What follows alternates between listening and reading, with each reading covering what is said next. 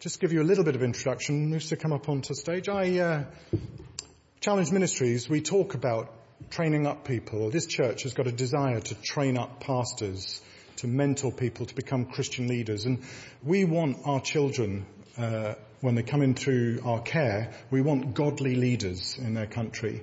And Pastor Musa was one of our first children. He was a street kid, and he came through our men's centre. So if you ever come to Swaziland to see us, we go around the men's centre and the women's centre. It's not just orphan care work that we do. And so Musa came through the men's centre as part of the programme. So he's going to tell us a story. When I first met him in 2011, he was the director of the men's centre. So who better to look after the people in there than somebody who'd been through the programme? And then a few years later, he became the worship leader, I think, at church, didn't you? And then I think it was last year, I had the privilege of seeing several ordinations after, I think, 5 years of study, was it? So Musa has come through the whole programme with Challenge Ministries and is now a fully fledged vicar. We probably don't call you that, but so I thought just let Musa tell his story, and then he's got a little word to share with us. And over to you. Thank you, Pastor. Thank you. Let's give the choir another clap. Didn't they do well?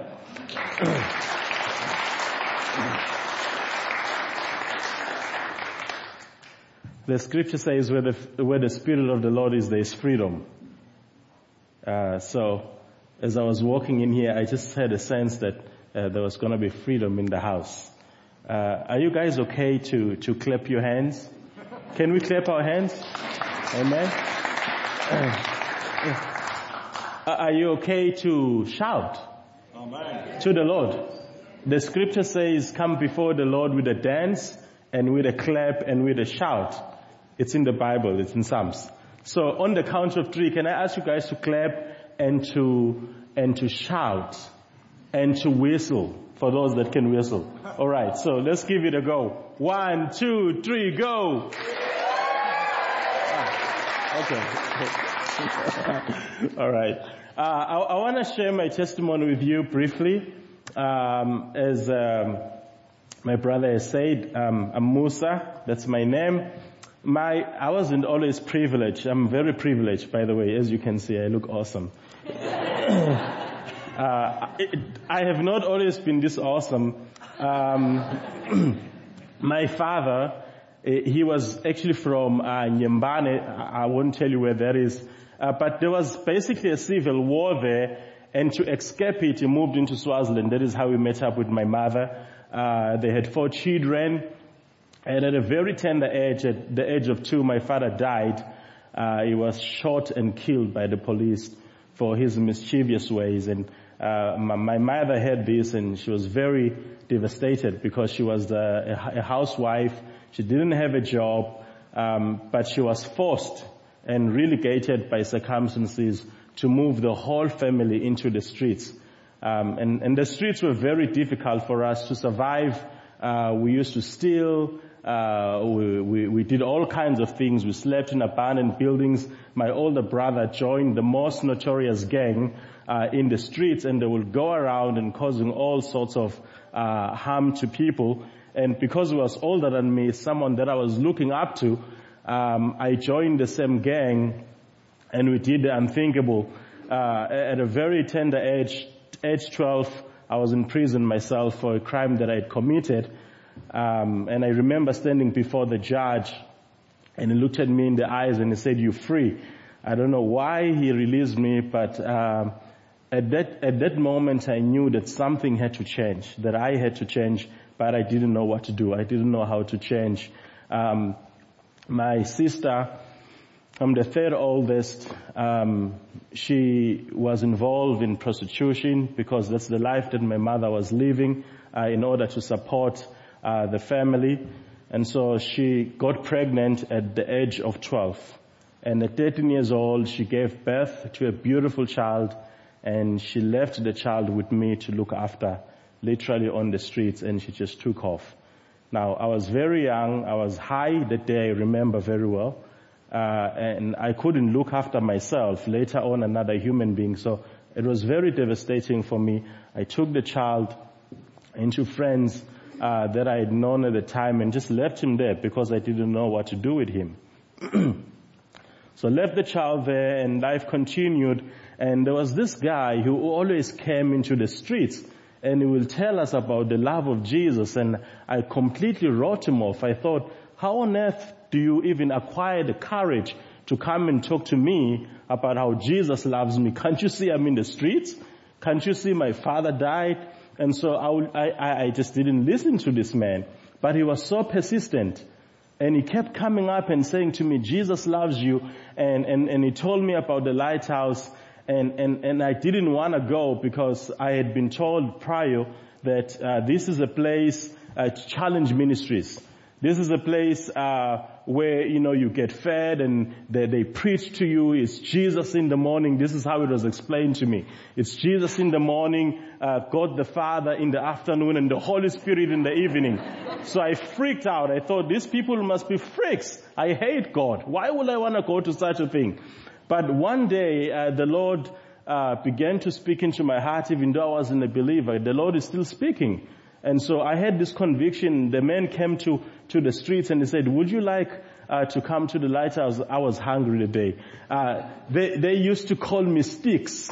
Look at me now. They used to call me Sticks because I was so skinny at the time. I know it's very difficult to believe that. Don't look at me like that. So I walked into the lighthouse. I remember the first day I walked into the lighthouse. There was a lady there, and she was just so happy. She had two guys with her, and she ran to me and she hugged me. I thought, this is a crazy place, and everybody was just laughing on me, and she took me into her office and she asked me if I would like to accept Jesus as my personal Lord and Savior. And I said to her, no, I would not want to do that. Why would I do that? And she prayed with me and she said, no, and I said, what are the benefits? So she explained to me that if you receive Jesus as your personal Lord and Savior, your life will never be the same again.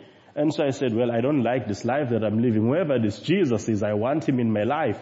And so I remember in 1999, I gave my life to Jesus. And I can say to you, this evening, since that day, my life has not been the same. I'm not the guy I used to be. Actually, I don't even look like him. I don't talk like him. I go into the streets and some of my friends, they can't even recognize me. You know why? Because the scripture says, if any man be in Christ, he is a new creation. The old is gone and behold, everything has become new. And that is what Jesus has done for my life. But Teen Challenge or Challenge Ministries was not the end for me personally. It was the only beginning. As Mr. Simon has said, the Lord has given me the privilege of completing all kinds of Bible studies and music studies, running the residential REA program that I came through worship leader. And now God has given me the most challenging thing that I've ever done in my life, but it is an exciting bondage. And there is nothing more exciting than to do the will of God, even though it is very difficult. How many of you know that the will of God is not easy? Can I see your hands tonight? Yes, it's not easy to do the will of God, but God has entrusted to me his highest sentimental value, and that is his people. And so I have the privilege of leading about 500 people in our church today because of what the Lord has done in my life. Not only that, but God has given me the most gorgeous woman that you can think of.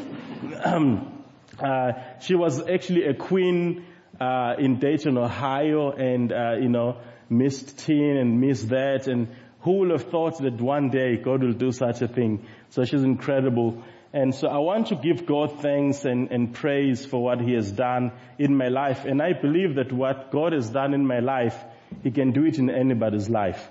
But I do have a word that I want to share with you. I'm going to be short and sweet, hopefully.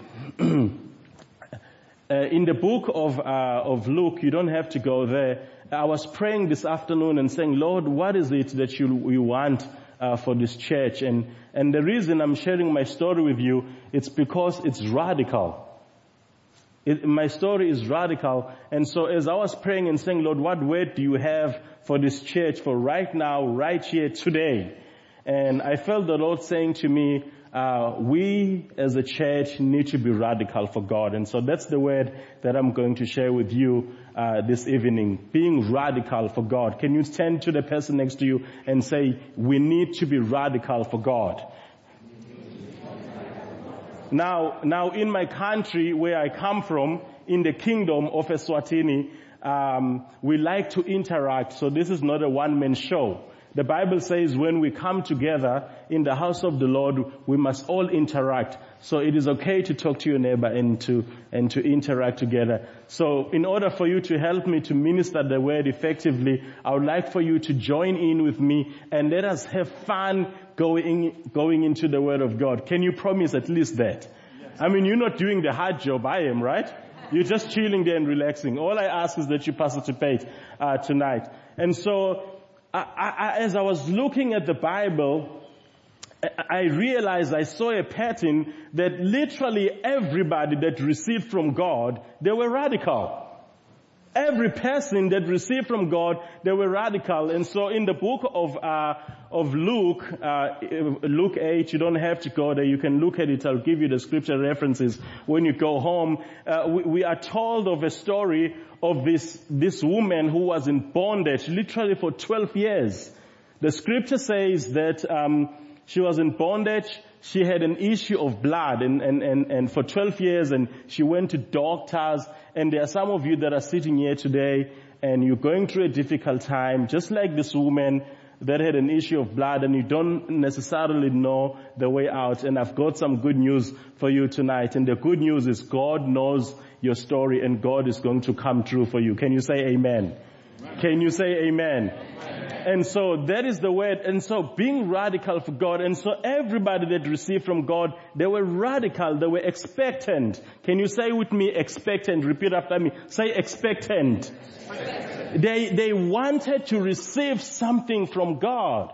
Everybody that received from God, they were expectant. And so I pray that as we go through this word, that we will be expectant, because the scripture says, blessed are those who hunger and thirst for righteousness, for they will be filled.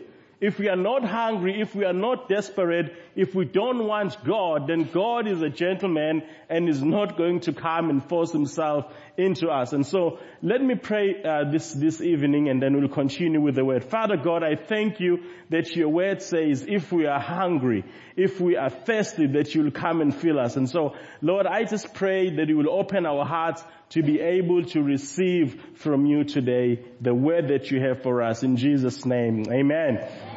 And so the Bible says that this woman, for 12 years, she went to doctors seeking to get better, but her situation got worse.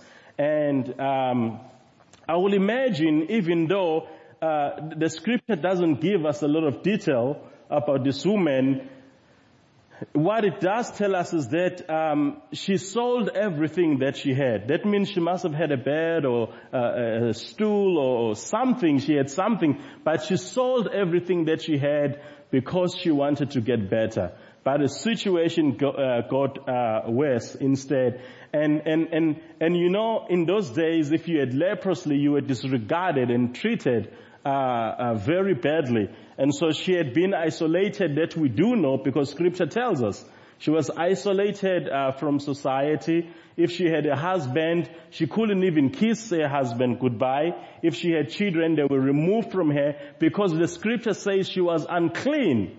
So one day she hears that Jesus is coming to a city. I can imagine the excitement and the joy that began to rise on the inside of her. And so she hears this, and the Bible says she began to go to Jesus.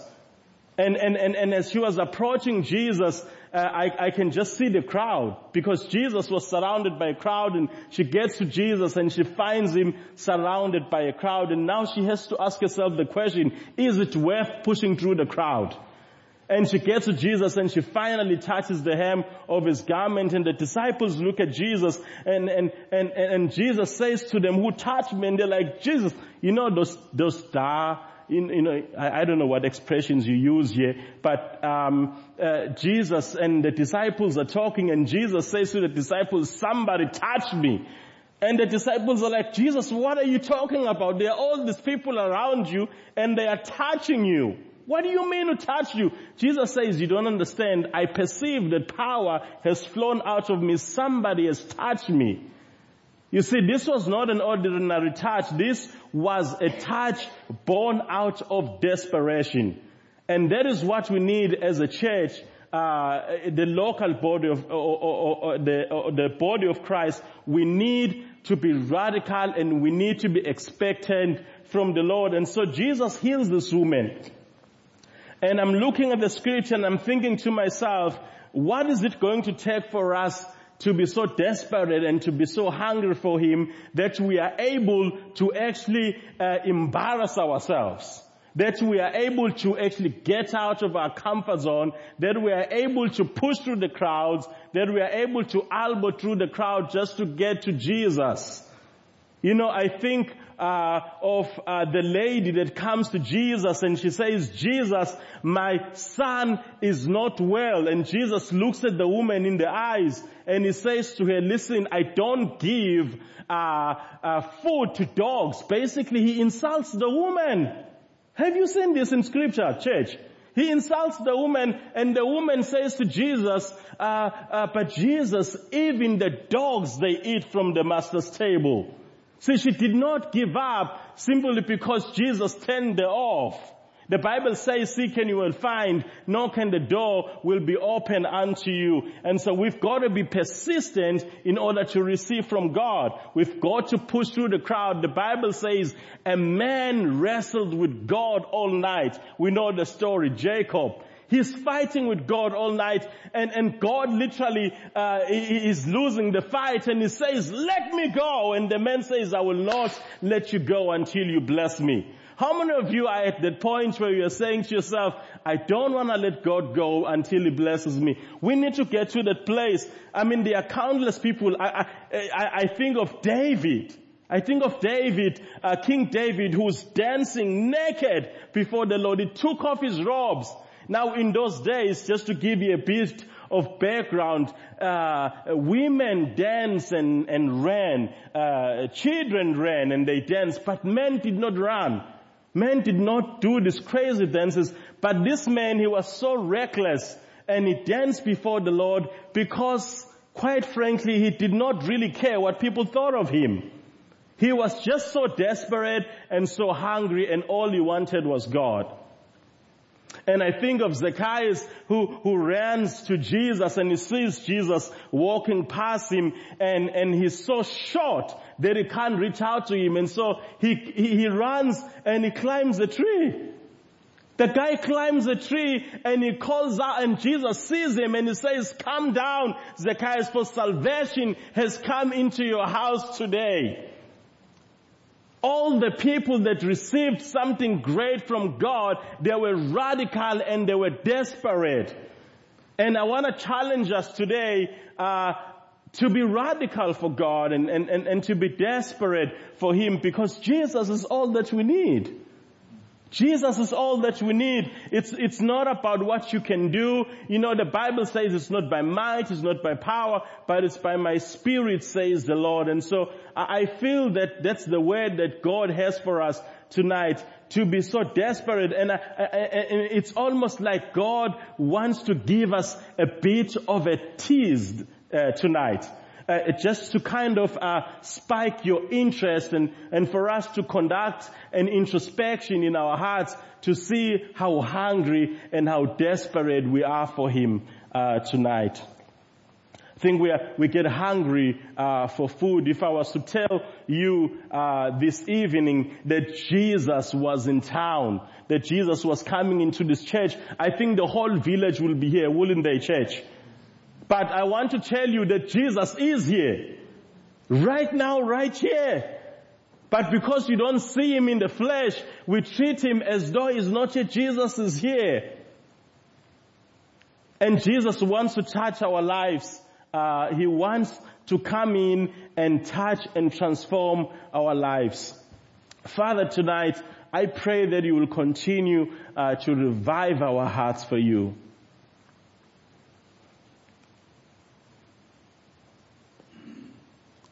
Can I invite you just to close your eyes, just to bow our heads before the Lord? Lord, I pray that you will stir up your hunger, Lord, in our spirit. Lord, we want to be desperate for you. Thank you, Lord Jesus. Father, would you move with your spirit in this place? Would you revive us? Would you bring, Lord, refreshment into this church? Lord, would you saturate us in your presence? We need more of you and less of us, Lord God. Lord, that our kingdom may go and that your kingdom will come, that our will disappear and that your will be established in this church, in our lives. Lord, that we can be so desperate for you, and that our desperation, Lord, will be born out of a desire to want more of you. Lord, that we'll be willing to do, that we'll be willing to give up stuff, that we'll be willing to surrender control so that you can have your way. Lord, we are aware that Peter will not have walked on water if he did not get out of the boat. Lord, I thank you that you're calling this church to go into the deep, out of our comfort zone. Father, you're calling us to be radical as a church. And Lord, I pray that by your Spirit you will just reveal what that means to each and every one of us. Lord, as we have explored these people in the scripture that were willing literally to do anything just to get to you. Lord, how that man was lowered from the rooftop just so that he could receive his healing. Father, we pray for that kind of burning desire, that kind of hunger, and that kind of a passion, Lord, to be saturated in you today in the name of Jesus.